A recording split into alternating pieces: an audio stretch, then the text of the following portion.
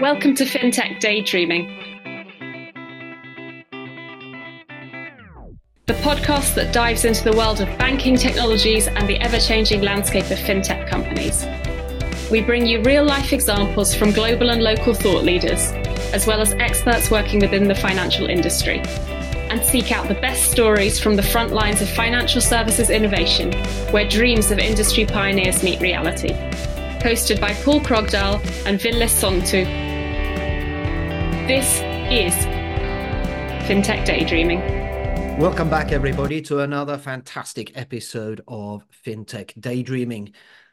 This episode is going to be a good one. I feel it in my bones. We're going to talk about something that I think is very interesting to all of your FinTech guys out there. Namely, how on earth do you actually even get time with the decision makers, the buyers, and the key people with inside of banks? How do you sell to banks? And I think this is, for me, very interesting. And I'm hoping for you also, it's going to be very interesting. I am Paul Krogdahl. I'm going to be your host for this episode. But as always, I never take this journey alone. I always have my wingman, Ville, with me to keep me on the straight and narrow and make sure that I don't crash into the first mountain we hit. So, Ville, how are you this beautiful day? I'm doing good, doing good. It's a nice and sunny day here in Finland, or southern Finland at least, and enjoying the upcoming spring, I hope. That's a little bit hopeful to say in February, I think, but yeah, we're getting there hopefully soon. And again, I couldn't agree more that this discussion today is going to be very interesting and for another reason. You're definitely on the selling side of this conversation, but I'm actually, now that it's public information, I'm on the buying side of this because I just rejoined Nordea Bank. My period at Ericsson is now over and I'm back at Nordea. So relapsed banker, like I like to say. Yeah, you always keep saying that you're a recovering banker, and I noticed that the pull was obviously too much for you. You didn't manage to recover. You have gone right back, and you're a banker again. I am. It is a very addictive business, I could say, and maybe that's the reason I always kind of want to go back. But I did get a chance to work with one of my passions, which is digital currencies. So I'll be looking into the central bank digital currencies and the private side as well, as we see the regulation coming in the private sector for stable coins. This, of course, brings a lot of conversations towards the bank, and I'm looking forward to leading those conversations and creating maybe even a strategy to address all of those questions that are facing banks these days. So you heard it here first, dear listeners. Ville, Mr. I don't care about Bitcoin, is going back to Nordea to look after digital currencies. The regulated ones. I mean, technically speaking, Bitcoin is not a digital currency, so I don't know anything about it. So, fantastic. I love it. We're going to continue this win, lose, hate, love of Bitcoin on this podcast, and no one's ever going to convince us otherwise. Ville and I, not a follower. But that to one side, we're now going to focus in on how to sell to banks. And we've got a return guest onto this show, a good friend of Ville and myself. He's been playing around. He's been in Nordea. He's been up and down. And actually now we need to just show that fantastic fireworks that you had behind there, Ewan. But Ewan, thank you very much for joining us again, and really looking forward to this. How are you? I mean, how's life been treating you, and what's been good in your life? Bring it on, gentlemen. Bring it on. It is wonderful to be back. It's been too long.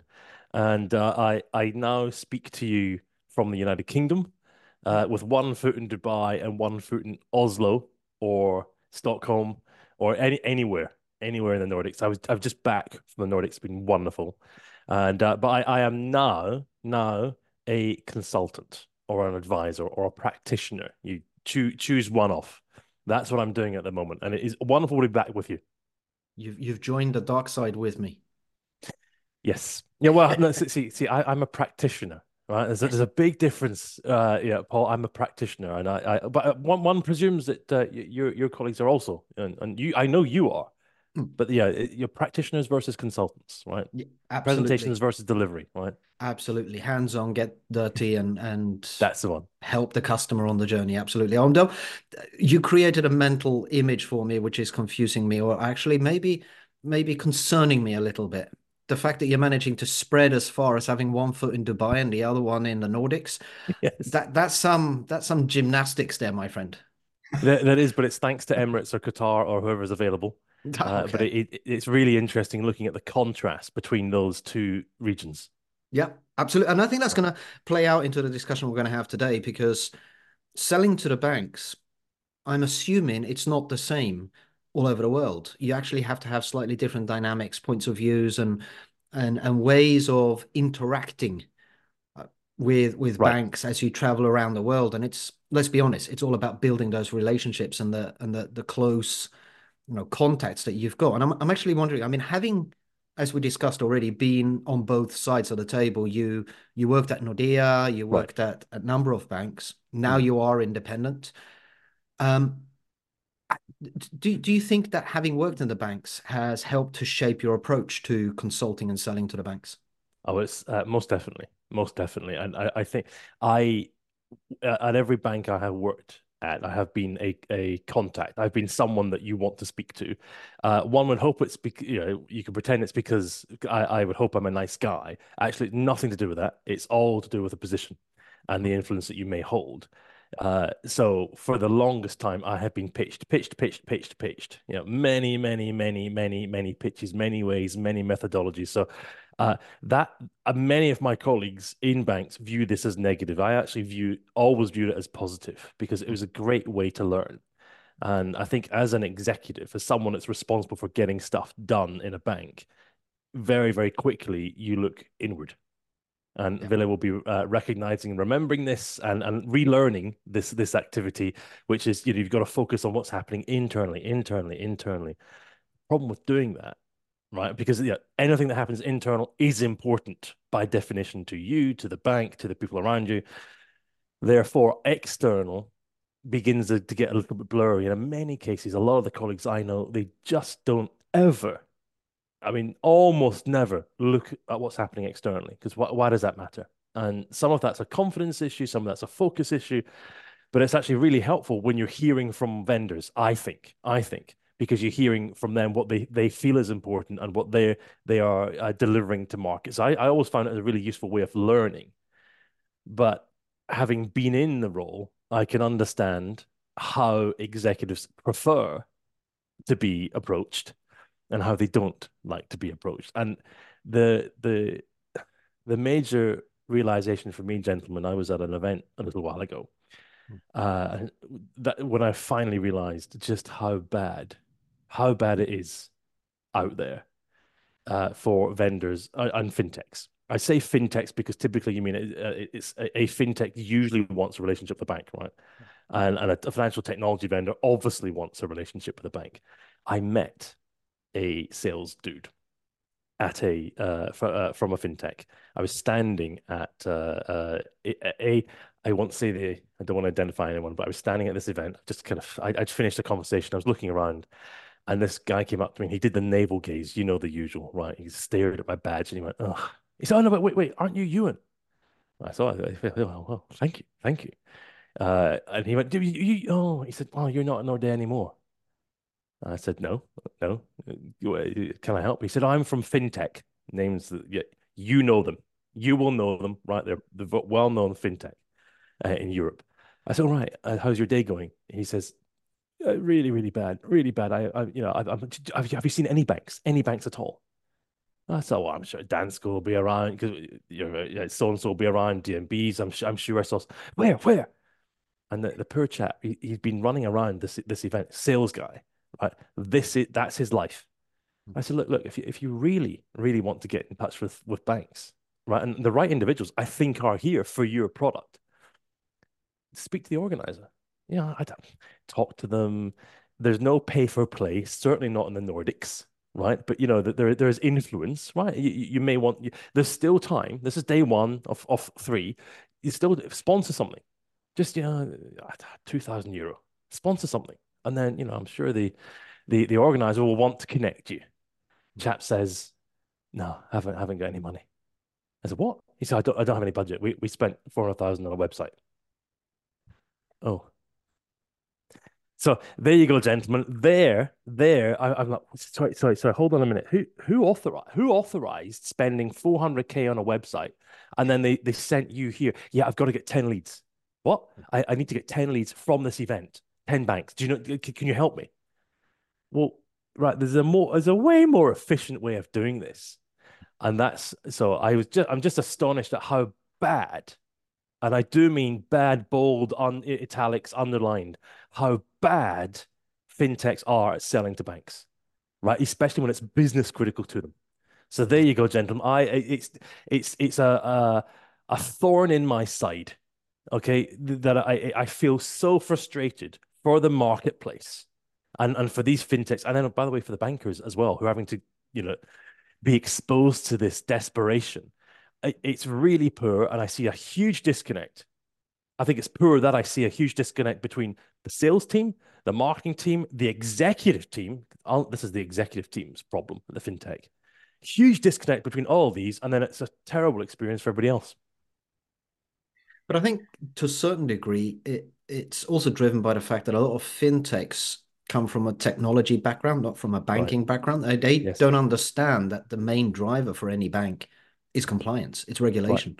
Right. And if you're trying to sell technology for technology's sake to a bank, you're on a losing streak from day one, aren't you?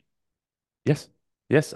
Look, the misunderstanding, the fundamental misunderstanding of how banks work and buy, I find breathtaking. I think there is, you know, a lot of truth to what you say, a complete fact in many cases that, you know, these are technologists. But when I say, look, by the way, how do you pitch this? You know, what's the business model? And routinely, I pull the string, gentlemen, right? I pull the string by saying, okay, say some more. Yeah, say some more. Okay, why? Why is there a setup fee? They go, no, no, there's a setup fee. Yes, no, no, sorry. Okay. Why? No, no, there's a setup fee. Just why is that? Well, we've got to set it up. We've got to set it up. It's cloud based, right? You just press a button, right? You know, you could, yeah, Ville wants it. You're just going to go create new instance, call it Nordea, and then send them a username and password, right? No, but there is a set. Yeah, we've got to establish the instance. It's a setup fee, right? But I know, so does the banker, right? So does Ville. We know it's 3 seconds, 10 minutes. Why is it $200,000? Oh, that's it's and when I'm in the room with these guys and I'm pulling that string to see where it ends. Someone, and these are very, very, very nice, well-meaning people. Someone somewhere with an MBA will say, they've got money. Sorry, oh, they've got money. They've got budget. It says who? Well, we've looked at their balance sheets. We've looked at their balance sheet. They made X billion profit last year. Okay, right? Doesn't mean they have budget for a setup fee. And then when you're saying per loan, you want to charge them a percentage off the loan amount. Yes, right. Okay, what are you smoking, gentlemen, ladies? What? Oh no, that's because it's our, you know, it's our shared risk. Shared risk. I see it. So it's a general, having been in these meetings where these fintech present this, and you know, if I am very, very fortunate to have been in meetings with very, very good, serious banking colleagues. I am not a banker, right? But my colleagues are very, very have always been really good. I've been very fortunate, and I have to, they have been very good when they're pitched this absolute AAA nonsense from these vendors. A shared risk. Sorry, don't use the phrase shared risk. This is the bank you're talking about. Are you putting up half the money for the loan? Are you going to take half of the fallout if it goes bad? No. We just want 3%. Why? Well, that's our model. Why? That's our model. Okay, well, how much is it? And because the amount, gents, the amount of times I've come into a fintech, I said, look, just go to them and just say it's 10K a month. It's 10K a week. It's 500,000 a month. Just give them a fixed. They're going to want a fixed fee. Why? Because their transaction, they're per transaction. Oh my God, jeez. No, but that's not how their budgets work. Oh, Right. So the amount of times I've been in these meetings, I'm the guy saying, look, you might want to think about it. It's like a fixed model or something like this, or and success fee is rarely do they like this, right? You think of it, they'll do the pitch, it goes horribly wrong, and then they come back and say, so yeah, they actually, yeah, they wanted fixed. Oh, did they? Did they?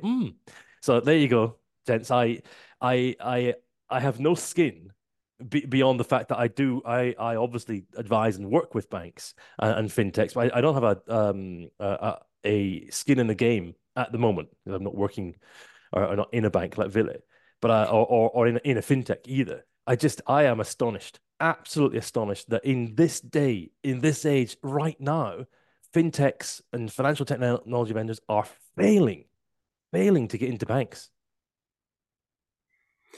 They are, and I'm just kind of confirming what you just said there, Ewan, from a banker's perspective. Now that I've been there back for a week, but I do have 5 years in my background, of course, with Nordea. So again, the understanding where the banks are, what are the real problems, is key, of course, as you would expect for any kind of sales opportunity. And to confirm also what Paul said is that. What many fintechs don't really understand and appreciate to enough extent is that a lot of the things in banking are not technical problems. So Right. they do believe that technology can solve everything, and this is more prevalent in the whole crypto and blockchain space for sure than maybe anything else, because they think that just by throwing a distributed database at a problem, it will be suddenly disappear and solve all the trust and risk issues, Right. which of course couldn't be further from the truth. So while there is merit for technology, of course, it's critical to understand what are you actually dealing with, well, how does the actual system work, and where the pain points are. And again, I don't want to take this to a blockchain discussion, but again, it's that part that the technology solves is ultimately fairly small. Another point, Ewan, that you made, I also want to kind of reflect is the being on the buying side of this equation in most cases in banks. The sheer volume of contacts you get makes it almost impossible to kind of. I mean, it's literally a fire hose of sales calls, cold calls. I cannot even answer my phone anymore if it's an unknown number these days, because Yes. I know it's either a cold call or a scammer calling me. So again, it is picking the ones that are interesting that you can actually learn from is the tricky part from the buyer's side. Right. And if you're on the selling side of this equation, you also need to respect that fact that probably these people are getting contacted dozens of times a day, and most of those just have to be ignored. So kind of how do you differentiate yourself from that noise is critical. I find it astonishing. I find it absolutely astonishing that when I do talk to fintech and I explain this, I think it's really helpful, Villa, that you are saying this, right?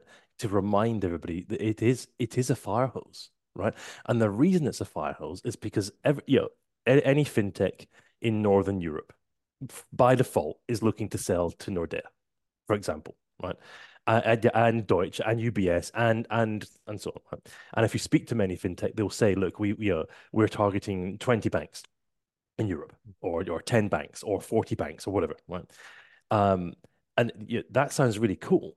But then when we say targeting, what exactly do you mean by that? They go, "What? In mail, right? In mail, or right." Because we can just send the message, and in many cases, these individuals, these sales individuals, they've got their 10 credits or whatever, right, or unlimited in some cases, right, and they're looking at your profile, and they're just thinking, oh my gosh, today is the day, today is the day. I'm gonna dear Ville, hello, hi, I'm a massive fan of your podcast. Massive fan of your podcast. You look like someone who would like some blockchain enabled loan technology for CDBCs. Please call me, and it's amazing, and it's very impressive. Send, and then they're fingers crossed, fingers crossed. Goodness me! Now look, you've just heard, which I think is really valuable. Philip, just heard multiple times a day you're getting those, right? Or someone says, I've got his number, I've got his number, or he came to this event, we've got his number, and they call it a lead, gentlemen. They call it a lead, which I think is very misleading. Right? I've got it's a lead. It's a lead. It's a lead. I've got Villa. I've got Villa. Okay, right. So what do you plan to do with that? Well, first of all, we're going to add him to the newsletter. Okay, that's helpful. Right. That's another one that he just goes delete. Did it originate from Nordea? No, goes into this bucket, right? Because he's got real jobs, right? He's got a real job to do. Did I think the other key issue here is them assuming you are a lead, Billy, right? Because I've got his direct, no, I've got his direct number. No, Billy, I've got his direct number. Yeah. Goodness me, okay, here we go. I've got the number. Yeah, right. Type it in. Are you ready? Voicemail. Right? Hello, Billy. I'm calling from. So all of my work and activity when it comes to this is to talk through having been the guy screaming for the last few minutes. All of my work with fintechs in this case, I'm no sales biz dev guy. It frustrates me massively. So I do have some solutions. And I want to try them on you guys and see how you react to them. For example, everything I'm saying to fintechs is, look, could you just I do this kind of handshake on Teams, right? That's what it's about, right? I put my hands together and say this: the only thing we care about, right? If you want to speak to Ville at Nordea, right? Okay. Now he has a limited amount of time to deal with you because he's been paid by Nordea, right? Okay. Part of his role is to understand what's happening in the market. Okay, so there's an opening. Okay, that's part of his role. Most executives, right? Part of their job is to understand what's moving. Okay, right. So how do we handshake? How do we get you in the room with him? What will it take? And usually the first couple of minutes, it's just about email, LinkedIn, email. We can spam him, we can phone him. If we call him at 4 p.m. on a Friday, maybe he'll pick up. He might think it's someone else. We like try and get him. No. Hold on a minute, right? What interests him? How can you get in the room? What conference is he going to? Right? If he's going to a conference, he's obviously open, right? He's there to speak, right? And maybe you might want to ask a question. Right, I know this sounds a little bit premeditated here, but when Ville finishes his presentation, his awesome presentation on the next gen CDBCs, right? You might want to be there when he says, "And any questions?" And when this often the Nordics, very very polite audience, it just kind of sits in silence. You, Mr. Salesman, you might want to be the guy that says, "Hey, Ville, how do you what do you think about the so and so?" Right, help him out, okay? Because right, Ville goes, thank you for asking a sensible question. Now let me answer that, okay? And then 10 minutes later, Ville is going to be there'll be throngs of people wanting to speak to him after the conference, after his speech, but he may actually be very thankful for you to actually for asking that question. Maybe he gives you a few minutes and learns and listens, right? Maybe he wants to participate in some round tables. Because guess what? Ville does round tables. He does round tables, he does breakfast briefings, stuff that is important to him, right? He will do for his role, right? So how can you create those situations where you put yourself in front of him? So that's what when I'm working with these fintech, I'm going through and discussing these kind of ideas. How can you stop spamming, right? Stop throwing stuff at these guys, right? They're very busy, and start understanding them. And then, how do you get in the room somewhere to have that dialogue with Ville? And there's techniques and ideas and so on. But I wonder how you react, Ville, to that. So that's probably the best way to do that. So again, trying to connect on a level that is not immediately related to the kind of sales pitch that you're going to be making.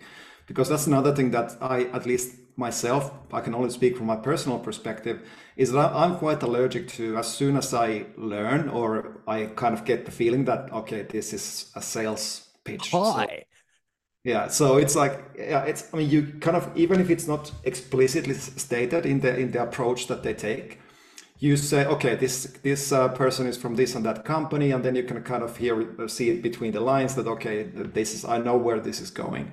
So you kind of get a little bit of a negative feeling from that. So nobody wants to be sold to. I think that's a universal truth. So if you do get the feeling that you're being taken for a ride, or you're trying to get somebody's trying to convince you on something that you're not ready to absorb, or you're not interested in it, at least initially, then you will have automatically a negative attitude towards that. And this has nothing to do with the person. This has nothing to do, not even with the product or solution that they're selling. It is really this kind of almost like, well, intuitive reaction to this somebody's trying to convince you of something thing. So yeah, you can take those psychological aspects into account for sure when you are approaching people. But to your point, Ewan, I think that's the right way. So connecting on a professional level, then kind of giving the opportunity to speak about the topics that you care about, and then listening. I think that's the kind of listening. What is this person saying? How can I relate to that? And then connecting on that level. That's a good start on any kind of occasion. And of course, mentioning the podcast doesn't it's not a problem either. I think that's a good thing always. I can actually add another dimension to this as we're sort of talking about helping the fintechs on this journey. Coming from having sat on the vendor side, the consulting side, but working within sort of very large consulting organizations, IBM, etc. We also end up in a situation where the fintechs will reach out to us, hoping that we will open doors for them at the banks. Right. Almost as us being a sales channel. But we end up in exactly the same dimension because we have a large number of fintechs contacting us, believing they've got something very unique and trying to turn us into the sales face towards the bank. Yes. But at the end of the day, it's all about relationship. It's all about building a relationship. So the last thing that a account manager at Accenture or IBM or any other large consulting organization wants to do is to suddenly bring a toolbox of fintechs and say, here, let me open up the bag and show you all the fintechs that I'm opening up the door for. Yeah. I mean, it's not going to happen. It's even the consultants get almost allergic about it because they want to maintain their relationship, their trust, and what they deliver to the bank. So it's almost an issue for the fintechs. They can't really go through a large consulting organization either, unless, again, they need to have this, like you're saying, don't sell, build the relationship and find the correct way of building that dynamic with the person that you're hoping to have a relationship with and make it a win-win. I have to say, Paul, I've worked with Paul, or I've worked with both of you, but in the context of a commercial relationship, Paul, you're a taskmaster, or as we say, a past master at this stuff. You are amazing at it, because I remember being ultra stressed as that guy at one particular bank, and then on the phone emailing, Paul, can you help? Can you help with this? Right. Yeah. I need some any advice. Can you help? Do you know anyone? Right. We're thinking of doing this event. Could you be there? And then Paul said, oh, yeah, look, you might want to think about, yes, no, that fantastic. Yes, please. Can you connect us? Right. And it's about doing that. You created that relationship with me. Yes. Right. Which I think was, and of course I was open to it. And then I'm open to it for two reasons. One, because you're sitting in front of me and being sensible. Right. And you aren't selling me IBM AS400s. Right. From the minute we start speaking, and two, because you took time to understand my challenges, issues. The large brand opens the door, of course, right? Okay, this is the guy, for example, from IBM or from Accenture or wherever, right? That adds instant credibility, right? And in my position, one of the things I have to do is interact with, big brands, big partners, strategic partners. But then, I think the way that you brought that interactivity, that listening, very, very important to listen, and then being responsive when I'm calling, and when I remember speaking to many of my teams. Oh, Paul, let's go talk to Paul. He can help us, right? And in many cases, it wasn't a direct, hi there, Paul, can we buy a thing from you? It was a thing that we were doing that we wanted to involve you in, get your perspective. But I'm saying, oh, Paul, I'm saying, talk to Paul, right? And tell him, talk to him, reach out to him. I'll send him a note.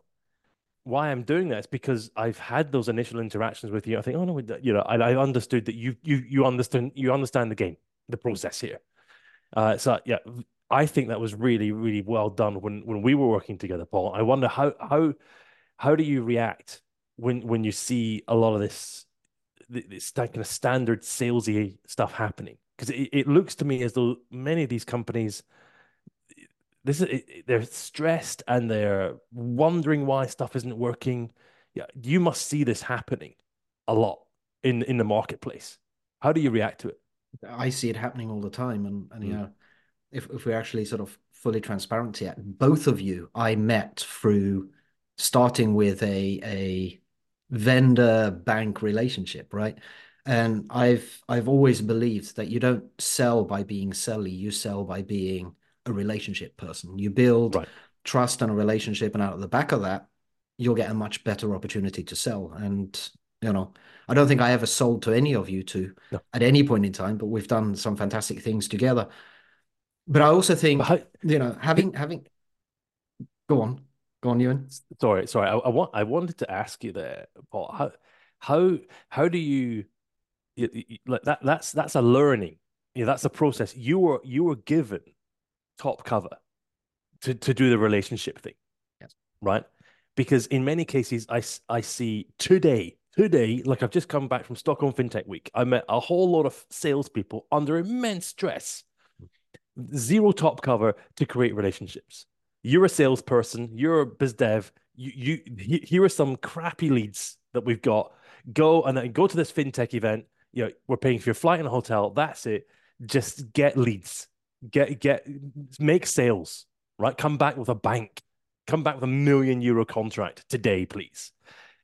You were given the time. One imagines perhaps an education as well, Paul, on the importance of relationship. How did that happen? Yeah, how was that, if you like, facilitated or allowed to happen? Because so many of these biz dev and salespeople, I mean, they don't have that luxury.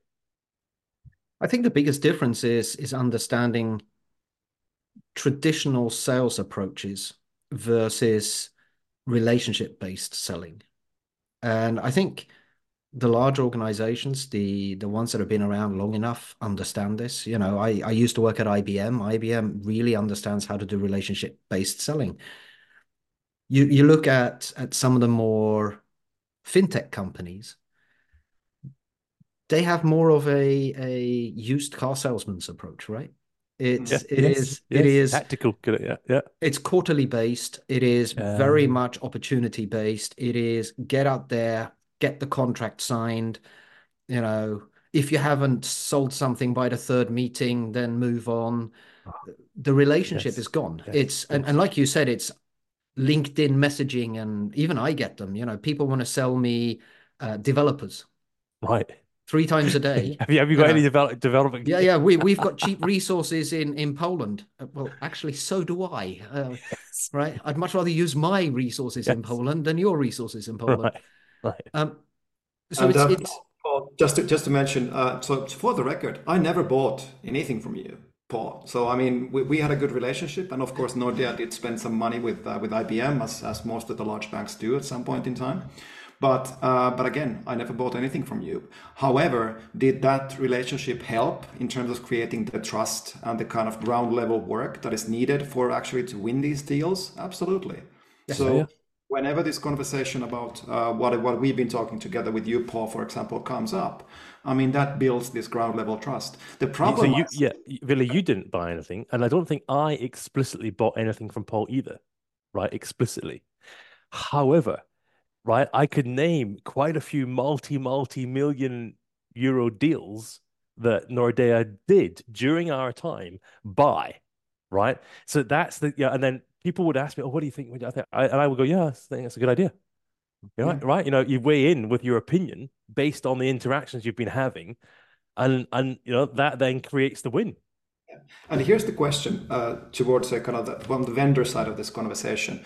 So how do you measure that? I mean, for you, Paul, for example, how was your leadership measuring your success in terms of building these relationships, and how do you quantify the value of that? Because again, going back to Ewan's point on the KPIs, on the sales leads, and on the kind of volume game, those are easy to measure. Either you win or you don't. But what about this kind of softer, longer term approach?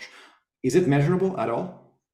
It is measurable because the way you can do it is once you have outlined the relationships you've got, the people who are actually engaged in doing the selling, so on and so forth, very much like you said, Ewan, you can point to where the influence has driven a decision in a different area. right? So in many organizations, what you do is you say, well, people who are driving the relationships, they don't get measured directly on the revenue. They get measured on the revenue they influence, right? So the sales guy, in very often when you sell something to a large bank, it's not a simple transactional thing. It is a relationship thing. There is a lot of openness and trust and discussions going on. So you can almost build that picture that says, we sold this opportunity to this bank. What gave us the ability to sell this were these relationships. Yes. And the bank as well will say, yes, we had Ewan tell us that this was the right way to go. Ewan has been spending his time with this person. And then you can show the relationship and the journey that built up to closing that deal. Because at the end of the day, we all know that we're in business to make money. We have to make money to feed our children, to buy our house, to have clothes on our back and everything else. So no one is trying to stop the deals. But what people are trying to do is to say, well, I'm not going to buy something unless it's direct value to me and to my organization and to the bank and everything else. And I'm going to buy it from the one that gives me the highest amount of trust and transparency in what we're doing. And that comes down to that big relationship and being able to point to, we made this deal because we've got these relationships and these are the people that help us and everything else. I wonder, for the biz dev or sales individuals, commercial listening, this will be a very frustrating conversation because I think at various different points, especially whilst I've been talking, I can imagine people throwing stuff at the TV screen, as the phrase goes, right? Yelling out loud when they're walking the dog. But the luxury that some of the bigger players have to invest in relationships is both, I think it's certainly a luxury, but also this is how it's done in many cases, right? It's not transactional. And most of the fintech that I speak to, I have to really, really remind them saying, you're not selling Microsoft Office. You're not selling Salesforce. And I mean the basic Salesforce, $10 a user or whatever, right? This is a serious approach for the bank, right? You are selling a complete loan origination system. You're selling an AML back to front, blah, blah, blah system.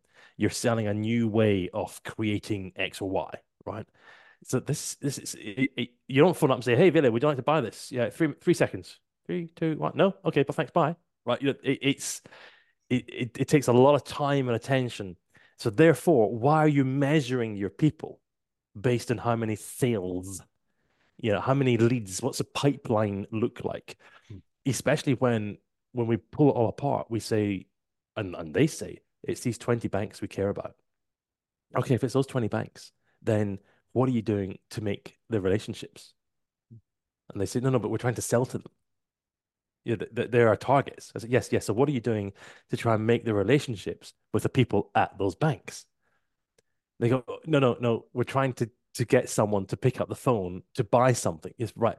But it's a 6-month conversation minimum, right? Once you started talking, it's 6 months while they think about, right? Why are you doing it? You're not selling boxes here. And that gets quite difficult. And then a comment that I think both of you have touched on, often they said, we've got these 20 banks we want to talk to, we want to sell to this year. I said, right, but some of them might not. They might not be ready to buy this year. They may not have the budget, blah, blah. I said, yes. Well, we need to speak to them to find that out. And then exactly as I think it might have been you, Paul, that they just don't care. Do you want to buy it? No. Thanks. Buy. Done. But no, wait a minute. It's a relationship. So if they're not buying this year, that's okay. But we're investing in the relationship. This is a target bank of ours. We're investing. So maybe next year or the year after, they will purchase. But then I wonder, is this driven by the venture capitalist? Is it driven by the investor? In many cases, I think it's driven incorrectly, out of much revenue desperation from the CEO or the founders. What are you thinking? We know it for sure, right? 99% of all fintechs are driven because they've got an ambition to IPO, right? It's grow fast. It's get to an exit point as fast as possible. And the more VCs you've got funding you, the stronger that message becomes.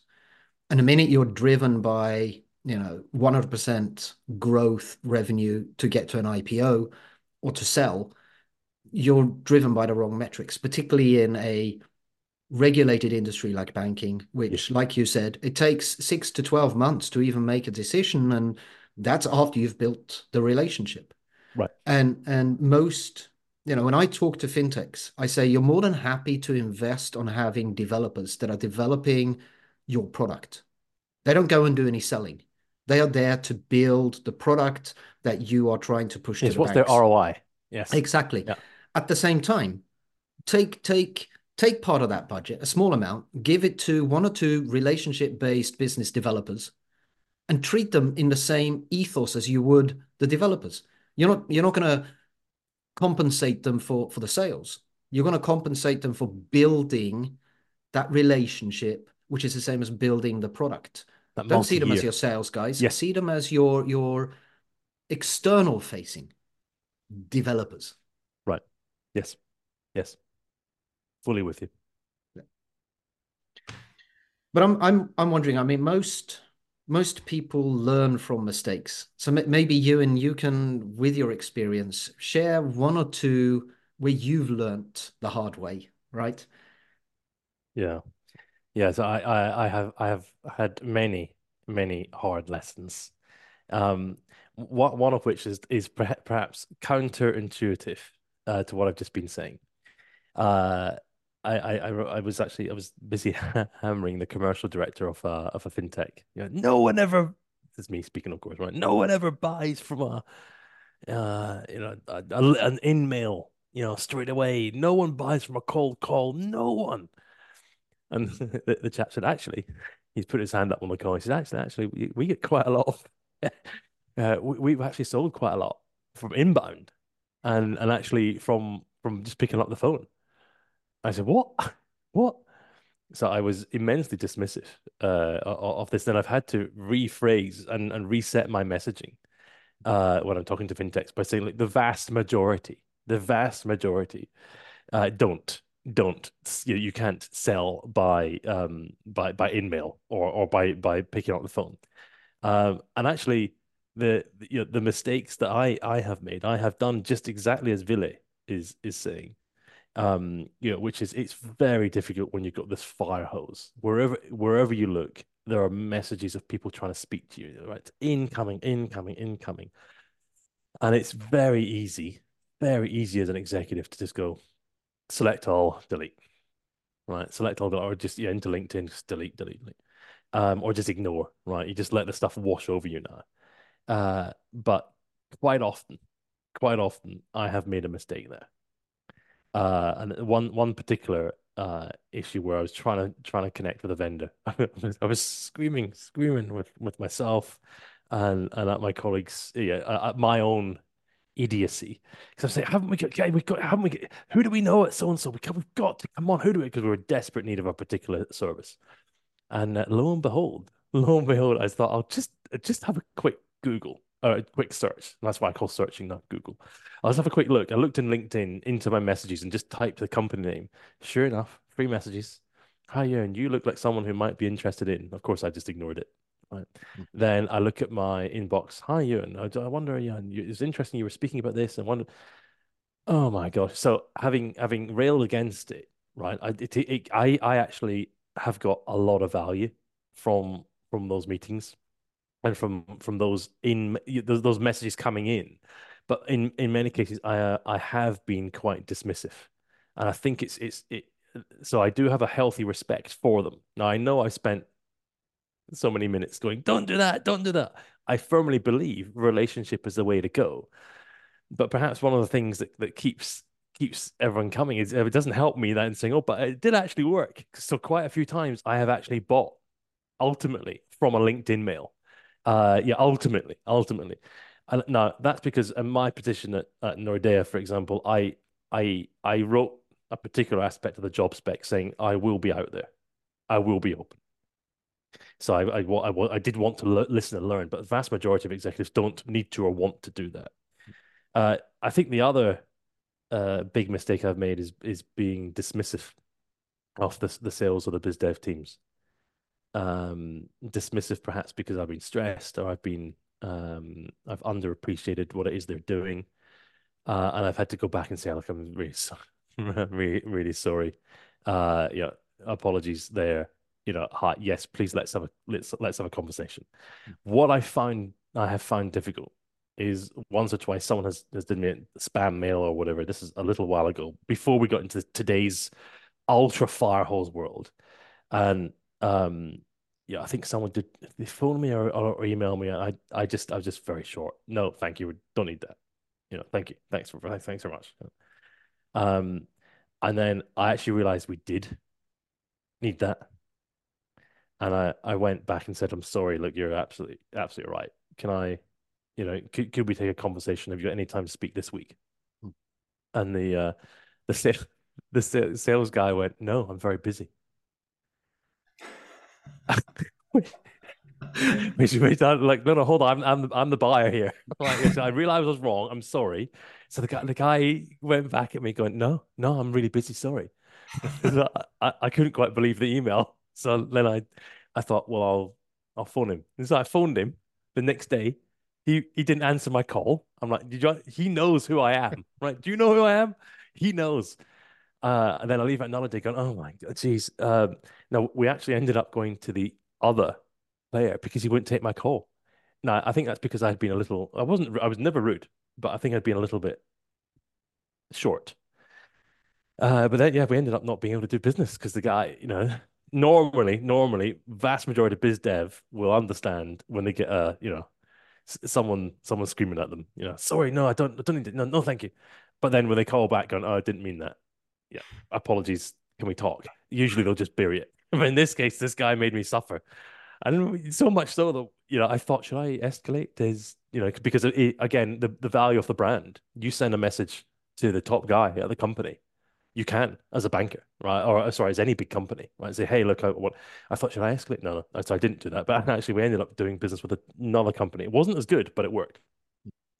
Yeah, I mean, for a minute there, I was thinking that this sales guy is the smartest person in the world. Actually, making you chase him. Really good. Yes. Fear of missing out, kind of an aspect. But the end of the story was that he lost the business. So maybe I find that right because the vast majority, when I've been in these situations, they just go, yeah, it's okay. I understand you're busy. Yeah, I understand you. Let's talk now. Yeah, exactly. Yeah.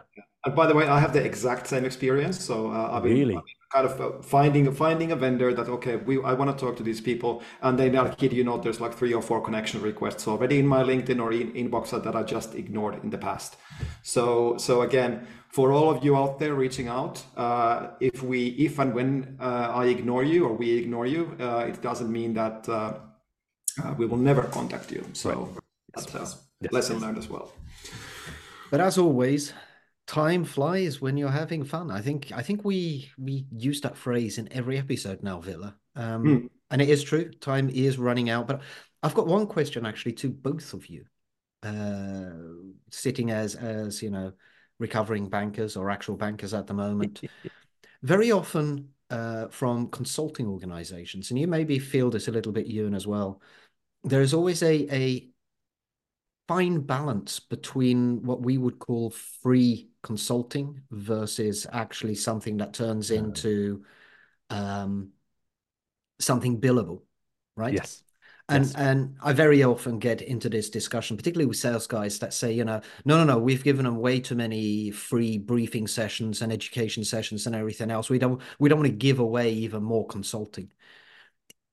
How would you advise the fintechs and the consulting houses on how to manage this dynamic? Maybe we start with you, Villa. That's a tough question out of the blue, by the way.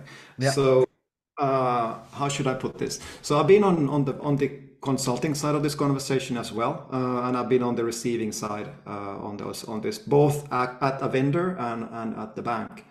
And I don't really have a good, clear answer for you that will actually help the audience here, but I can just reflect on how these things worked out.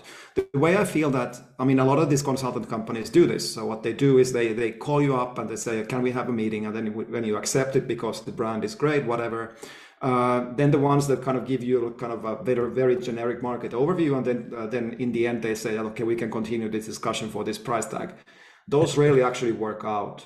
The ones that do resonate with me, and I guess in the organizations that I've been working with as well, is that when it's enough, it's basically personalized enough for you when you are listening to that. So they are not only did a kind of a find and replace the company name in the presentation, but they actually took time to understand your situation, your specific problems, more specifically, who are they talking to? It's very different if you're talking to the CFO or the CTO of the bank or the institution you're trying to sell to. So again, understanding, really taking a few hours of time to actually understand the position of the person you're talking to, and then doing that presentation or that briefing that will hopefully be of some value to the person listening to it. And then you can move on to say that, look, I mean, we also need to get paid, and, yada, yada, yada. And of course, the other side will also understand that there is no free lunch in that perspective. But again, in order to get that door open, you need to give that kind of a perspective that you understand and you have something to contribute into this conversation. Ewan? Yeah, if I build on what you're saying, Ville, because I fully agree with you. I think, Paul, I think any dialogue is good dialogue. But any conversation is good. And I think keeping the door open, especially as a consulting organization, but certainly as a fintech, anything that opens the door and keeps the door moving, or sorry, keeps the door open on a regular basis, keeps the conversation moving. I think that's valuable. I think you're right that there can come a time when it may look as though it's a request for a free lunch. I don't think that's, you do need to be strong and say, no, look, sorry, this is a little too much. We would need to charge you for the next session. But I think most organizations do understand that. I think, but the key is that ongoing dialogue.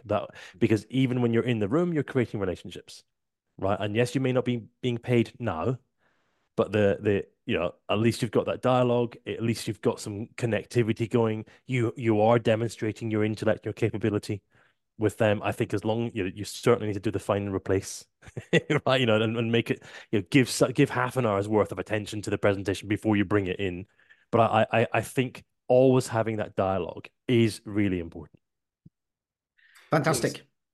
I do one more point is that I see a lot of these consultant companies, basically what they do is they give you this free briefing, like I mentioned. It might actually be even of good quality.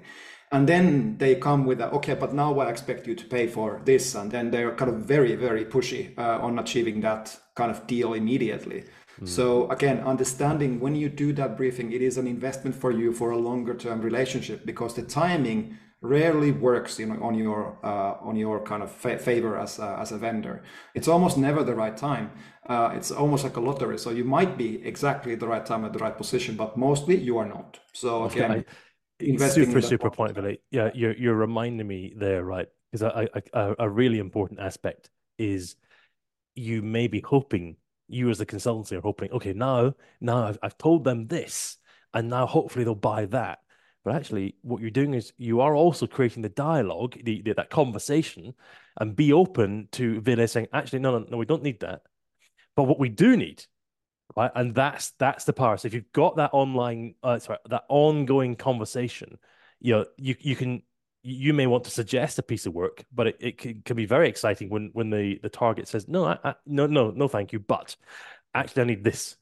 Great. Fantastic. We have come to the end of another joyful episode. Really good discussions. I'm wondering, Ewan, is there any last final thing that you were really hoping we'd cover today and we didn't? Well, what about the crappy joke? Yeah. What about the crappy joke? Yes, you're right. You're right. We got so excited here, and normally I do the joke at the end. Villa does it at the beginning, but I got so excited I forgot about it. Oh my God! Yes. Am I allowed to do my ultra crappy? You've heard it 9 times in the last. You must do your joke. Go for it. Bankers are great at staying balanced. There you go. Right, sorry. Right. I was gonna go with I used to be a banker, but I lost interest. But come on, that's top of Google, right? Yeah, I think we got that already 2 or 3 times. That's why. There you go. Sorry, there's my crappy joke. That was a fantastically good joke. Good Thank job. you very much.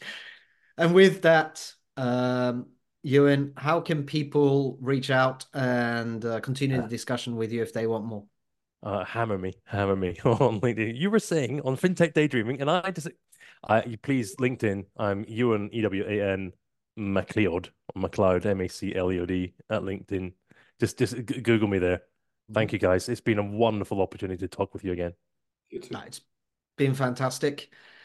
Thank you very much, Ewan, for joining us. Thank you, all you listeners out there, for having listened to us. If you like this episode and you really like what we're doing, then do us a favor. Share the podcast with 2 of your friends.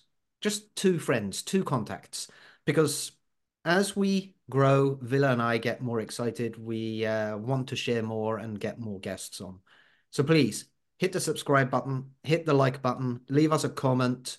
And until next time, this has been FinTech Daydreaming.